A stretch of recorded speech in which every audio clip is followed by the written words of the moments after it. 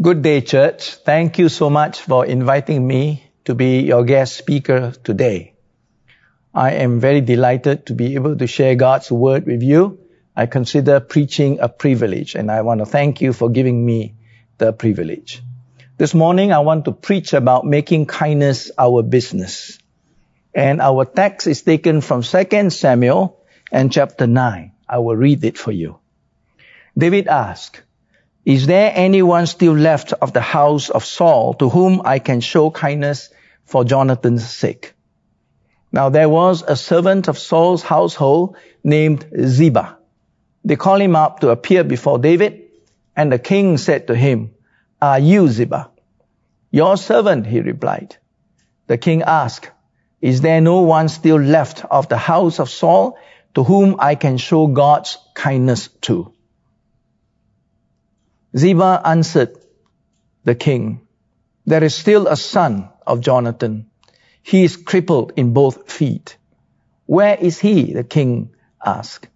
Ziba answered, "He is at the house of Machir, son of Ammiel, in Lo-debar." So King David had him brought from Lo-debar and from the house of Machir, son of Ammiel.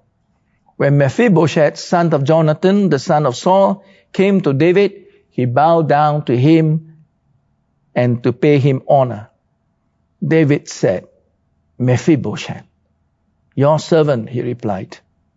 "Don't be afraid," David said to him, "for I will surely show you kindness for the sake of your father Jonathan. I will restore to you all the land that belonged to your grandfather Saul, and you will always eat at my table." Mephibosheth bowed down and said, "What is your servant that you should take notice, a dead dog like me?" Then the king summoned Ziba, Saul's servant, and said to him, "I have given your master's grandson everything that belonged to Saul and his family. You and your sons and your servants are to farm the land for him and bring the crop so that your master's grandson may be provided for. And Mephibosheth, grandson of your master, will always eat at my table." Now Ziba had 15 sons and 20 servants. Then Ziba said to the king, "Your servant will do whatever my lord the king commands his servant to do." So Mephibosheth ate at David's table like one of David's sons. Mephibosheth had a young son named Micah, and all the members of Ziba's household were servants of Mephibosheth. And Mephibosheth lived in Jerusalem because he always ate at the king's table, and he was crippled in both feet. May the Lord bless the reading of his word. This is a passage that we are all, I suppose, quite familiar. It is at the very beginning of the reign of King David. After having assumed the throne as God's anointed, David did many good things, and one of the first things he did was to think about Saul's household, Jonathan's household. In other words, David wasn't thinking of himself, how to enjoy his power, how to enjoy his wealth. He was thinking about what was his responsibilities. And when he thought about that, he thought about the household of Saul. You see, for many kings and despots, when they have succeeded the throne, they would have conquered many pieces of land. They would have acquired much wealth, and they would have kept them for themselves. But not King David. He wanted to give some of this back to the people he felt who were deserving. And he remembered Jonathan, who was his friend and was very kind to him. And so he told Jonathan's son, Mephibosheth, that all that I have taken from your grandfather, from your family, I'm going to give it back to you. This is the amazing character of David. That's why the Bible says that David is truly a man after God's heart. So we see here in verse 1, David asking the question, is there anyone still left of the house of Saul to whom I can show kindness for Jonathan's sake. What a question. What a question. A question of compassion, a question of generosity, a question of kindness. Now, I call this, the context of kindness, the king and the outcast. You see, the servant came and told him, Ziba that is, that there is still a son of Jonathan somewhere out there. He lived in a place called Lo Debar, verse 4. What is the meaning of Lo Debar? Lo Debar, we may not know where it is, but the meaning is very simple. Lo Debar means the land of the forsaken. The land where you will be left there and you'll be forgotten. In some ways, it will be the God-forsaken place. That's what Lo Debar means. And Jonathan's son, Mephibosheth, was living there in Lo Debar. And then in verse 8, when the king reached out to him, Mephibosheth's response was, why are you doing this to me? I'm just a dog. I'm just nothing. Now you will understand that in Jewish understanding, to be reckoned as a dog or to be treated as a dog is to be despised. A dog was nothing. A dog was dirty. You don't want to get close to the dog. You don't want to keep a dog for a pet. And he considered himself no more than a dog. And then we discover why. For in verse 3, Ziba said he was crippled in his feet. And at the end of the chapter, it is repeated, he was crippled in both his feet. And there's a story behind that. Actually, he was trying to escape, and as a result of trying to escape, he did escape successfully during the war, and but he actually crippled his feet as a result. So here was a man, a son of a prince no less, but by the time King David found him, he was in a very sorry state. He was literally an outcast. Why would anybody want to even remember him? But David did. This, by the way, is the nature of kindness. Kindness is something that we know it when we feel it, when we receive it. We know it also when we don't receive it. We know kindness when cruelty is inflicted upon us, or when we see cruelty inflicted on other people or even other animals. We can recognize that immediately, and we say how unkind that is. And when somebody is kind, you will also know straight away that that particular action, that particular look, that particular voice of tone, even the voice of tone can be kind. Even the sparkle in the eyes can be kind. Even the expression of the face, the body language can be kind. And we know that when we see it, when we feel it, when we experience it. We don't need to define kindness. However, in my little booklet, the 5 amazing benefits of kindness, I define kindness simply as other-centeredness. You see, the king could have just decided to think only of himself.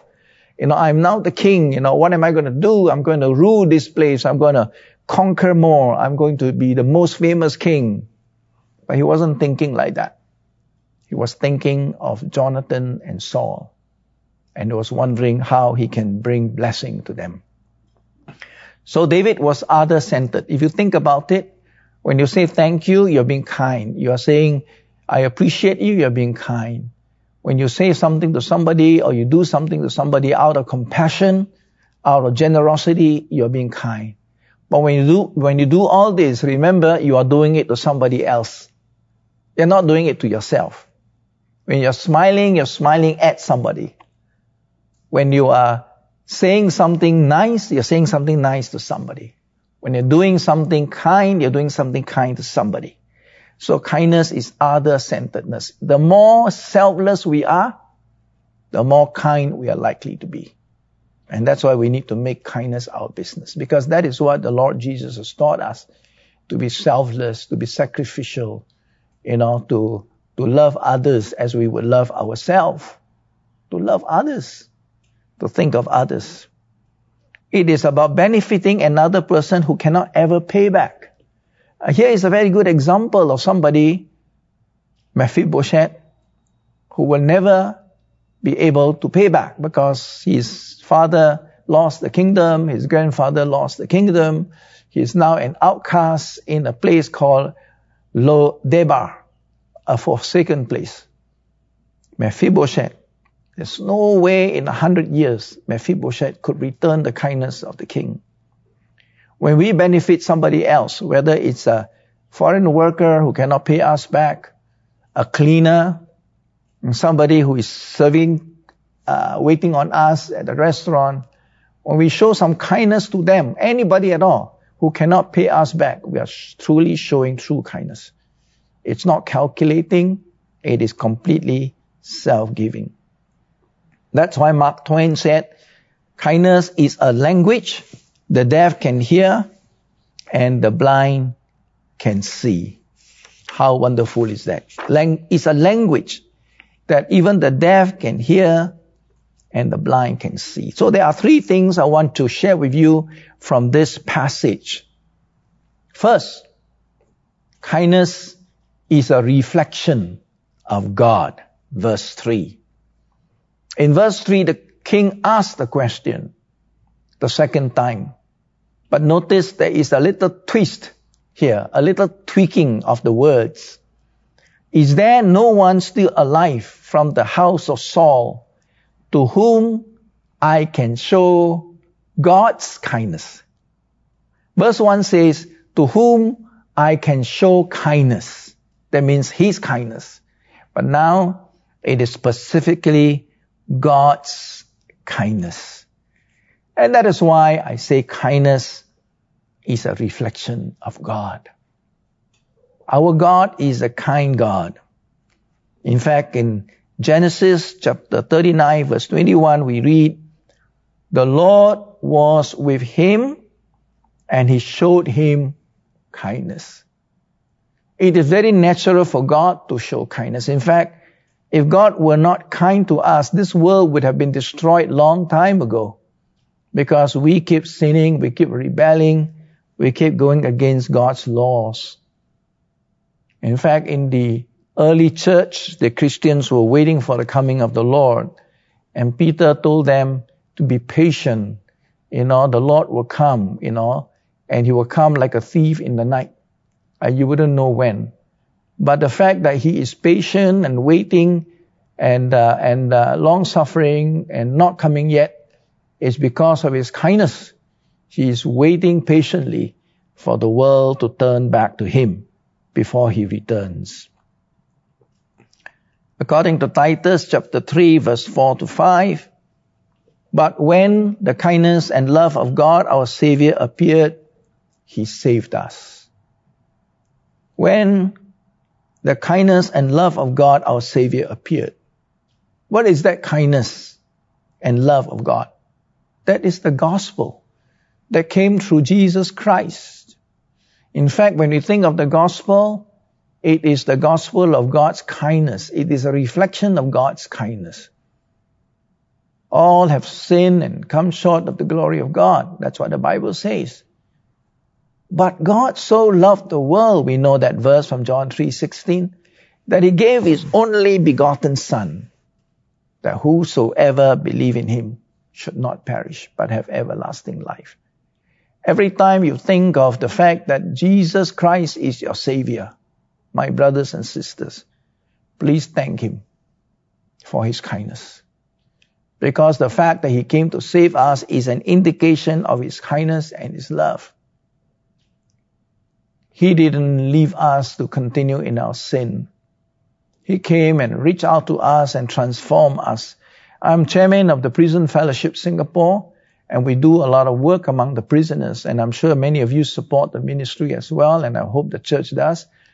And there are fantastic, wonderful testimonies of how ex-offenders who for years couldn't get out of drug addiction, who couldn't get out of criminality, who couldn't disassociate themselves from their criminal friends.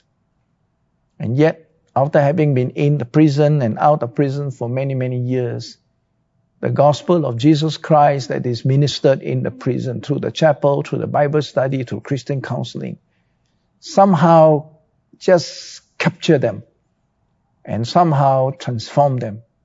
And today we have many trophies of grace. Many of them are founders of halfway houses. People like Simon Neo, Don Wong. These are all former offenders who have been transformed by the work of the gospel of Jesus Christ through Prison Fellowship Singapore.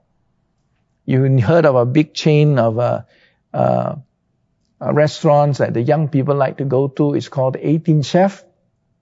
That's founded by Benny Sitio together with some investors. And Benny has been a drug addict for almost 20 years.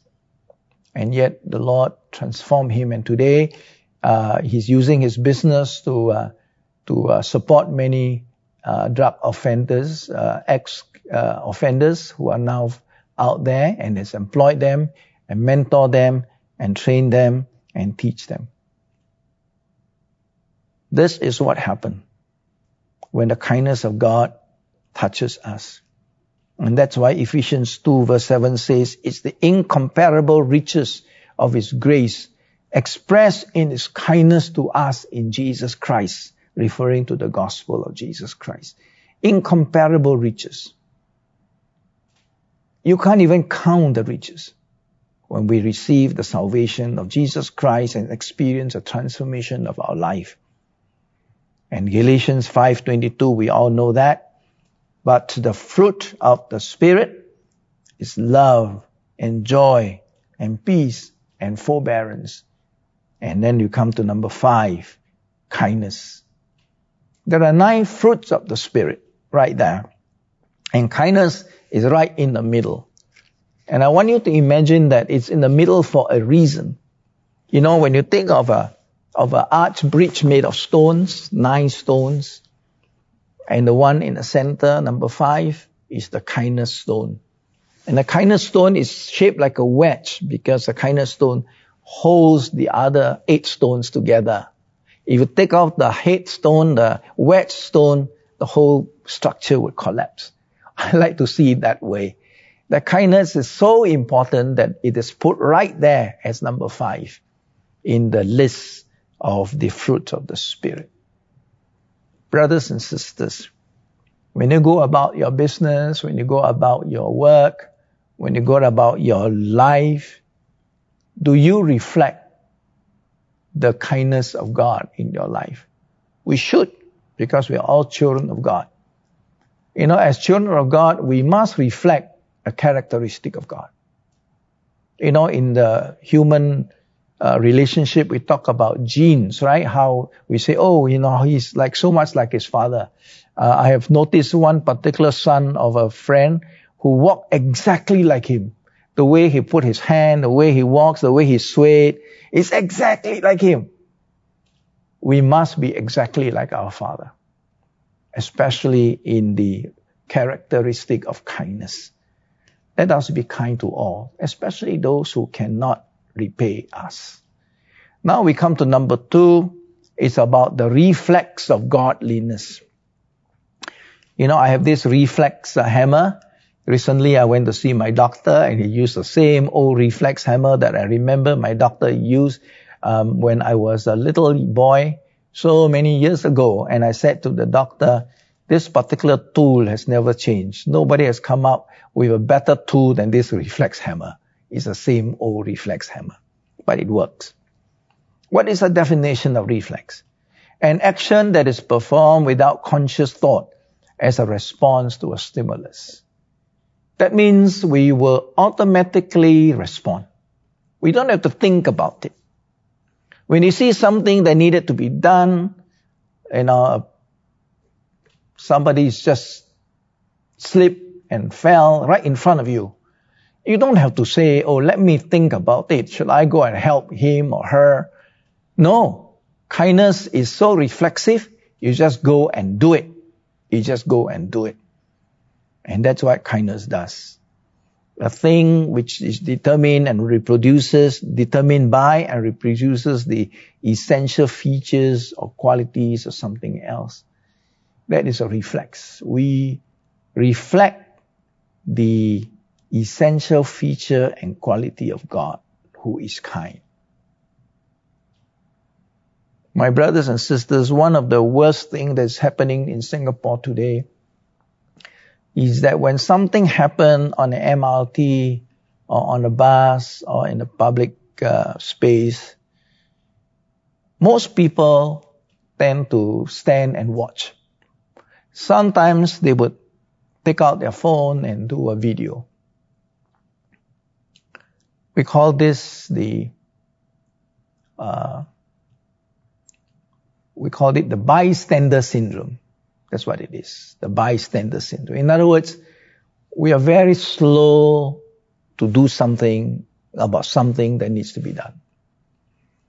I'd like to suggest to you that when you're up on the bus and you see an older person needing a seat, you don't just watch that guy struggling to stand. If you are seated, it doesn't have to be at the priority seat. It doesn't have to be at the reserved seat. Anywhere at all. You should actually get up and ask this gentleman to sit down. It may be away from you, a few seats away. It doesn't matter. You go and tell your guy sitting next to you, please keep this seat. I'm going to ask that old gentleman to sit. Do something. Don't be a bystander. I know it takes courage to do that, but God has given us the spirit not of timidity, but of courage. When we are doing the right thing, especially young people, why should we be embarrassed doing the right thing? Even if you are not seated and you are standing, can you at least go to somebody in front of you and say, excuse me, you see that gentleman over there? I think he needs a seat. You see he's struggling to stand. Would you offer the seat to him? If you ask them nicely, and I have done that, most people, in fact, I haven't come across anybody who refused when you ask nicely. You don't make it like, it is an entitlement. No, you ask, you request. People will give up the seat. So please, if you are going to do a reflex of godliness and make kindness a reflex, many of these things, we do not have to think about it. It should come as natural and as spontaneous, if I might say so, because that's the way we should be. We should have the reflex of godliness. Finally, number 3, it's also a reflex of, I'll continue on number 2. Godliness as a reflex is also, in a sense, a devotion to God. When we are truly devoted to God, when we are filled with God, then we should very easily, when something happens, we are being squeezed, we are being, something that is happening around us, godliness should simply come out of us. That's what I'm trying to say. So fear God. The fear of the Lord is the beginning of knowledge. That's what the Proverbs say. So if we fear God, then we think about what God would do, and we would do what God would do, what Jesus would do. We love God. We love God with all our heart, with all our soul, with all our mind. And here people are waiting to see the love of God, and we can show it just by a simple act of kindness. Why not show it? And we desire God. As the deer pants for streams of water, so my soul pants for you, O God. Psalms 42, verse 1. Now, in terms of reflex, we notice that it is also for David, it was a priority. A priority. Verse 1 and verse 3. That was the first thing he asked upon becoming king. To whom can I show kindness? Every morning I make it a priority. I get up in the morning, I do my devotion, I do my prayer.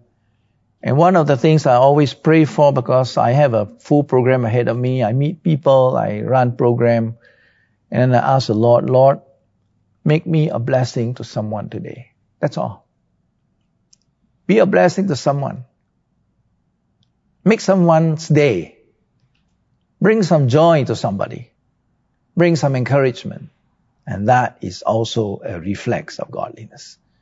Make that a priority. Secondly, in fact, in 1 Samuel chapter 20, verse 16 to 20, Jonathan had David reaffirm his oath out of love for him, because they were the best of friends, because he loved him as he loved himself. They were really bonded as brothers. In fact, Jonathan saved David's life more than once, because King Saul was very jealous, and King Saul, of course, was the father of Jonathan. So beside making it a priority, David make it a promise kept. David made a promise and reaffirmed his oath of friendship. And therefore, he kept his promise. You know, brothers and sisters, we must be the one who is known to keep our word, is known to keep our promise. And when we do that, we are a people of honor. We know how to keep our word, keep our honor our word. Whatever we promise, we keep. That's part of kindness too. You know, kindness is to be grateful, is to remember what others have done for us, and to remember how to return our gratitude. Third, there is also in the reflex of godliness a pronouncement of kindness. I will surely, verse 7, I will surely show you kindness for the sake of your father Jonathan. I will surely, that means certainly. It is my determination. It is what I have decided, and I want to do it. Why don't we do that? Why don't we determine something that is positive, and I will determine to find somebody today to show kindness to? That today, in whatever I do, I'm determined to trust God to bring somebody to me where I can show kindness to. That would be a good practice. If every day we show kindness, little kindness to somebody, every day, you imagine 365 days a year, we would have blessed 365 people. And it can be very small things, a smile, a handshake, a how do you do, a word of encouragement, anything. And then lastly, there is a practice of kindness. Verse 9. You know, words are cheap. We can always talk about love. We can talk about everything. You know, God so loved the world, love your neighbor. We talk about it until the cows come home. But we must translate love into action. And the best way to translate love into action is to practice kindness. And so King David said, Mephibosheth will always eat at my table. A very practical action. He did more than that. Of course, he got Ziba, the servant and household, to serve Mephibosheth's household and to farm for them, because the man couldn't farm. He's crippled in the feet. But not only that, he paid special attention to Mephibosheth himself and said, you know, you come and sit with me every day and eat at my table. Very practical. You know, my brothers and sisters, today, people know about Christianity. A lot of people hear about Christianity. It's in the papers, and sometimes in the papers for the wrong reason. You know, not so glorifying to God. And people are aware of the gospel. People can go to YouTube and listen to all kinds of sermons and all kinds of worship. People are aware. But you know what? They are most impressed by? Not always by great singing, great worship, great sermons, great teaching. Many non-Christians are impressed by the action and work of the Christian, showing kindness, practicing kindness. I want to read a line from Robert Burns' A Winter Night in 1786. But deep this truth impressed my mind. Through all his works abroad, the heart benevolent and kind, the most resembles God. The truth that he wants to impress on us in everything that we can see is the heart that is benevolent, the heart that is kind. That heart most resembles God. And I want to read from Ephesians 4 verse 32. Be kind to one another, tender-hearted, forgiving each other, just as God in Christ has forgiven you.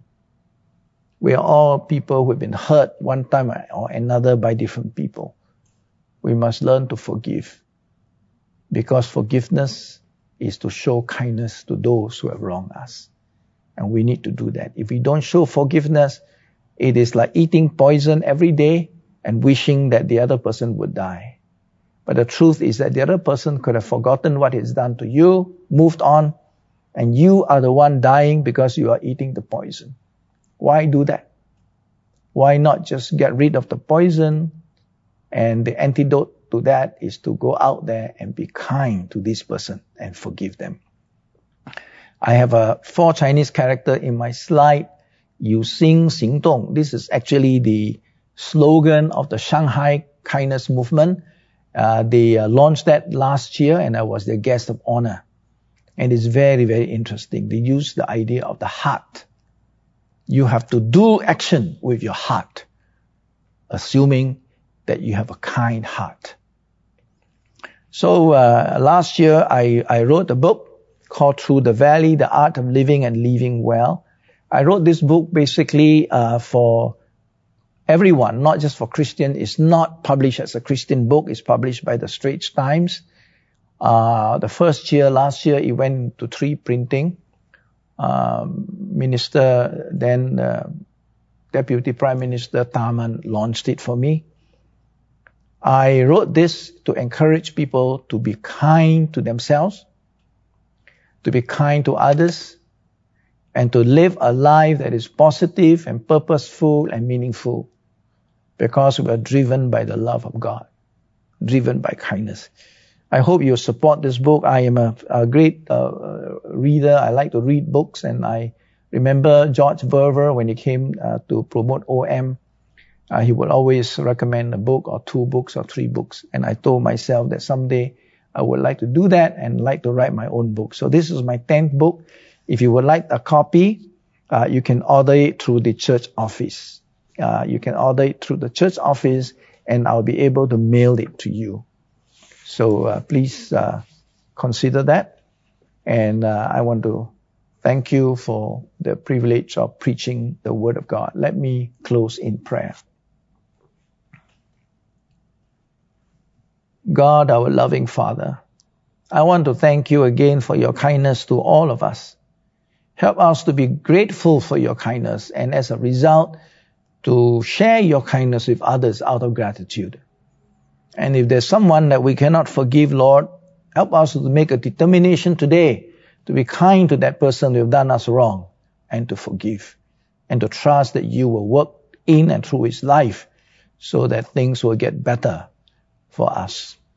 And I pray, Lord, that in our everyday life, we will have the opportunity to reflect the kindness of God and show the reflexes of God's goodness in us, in the way we live. In Jesus' name, amen.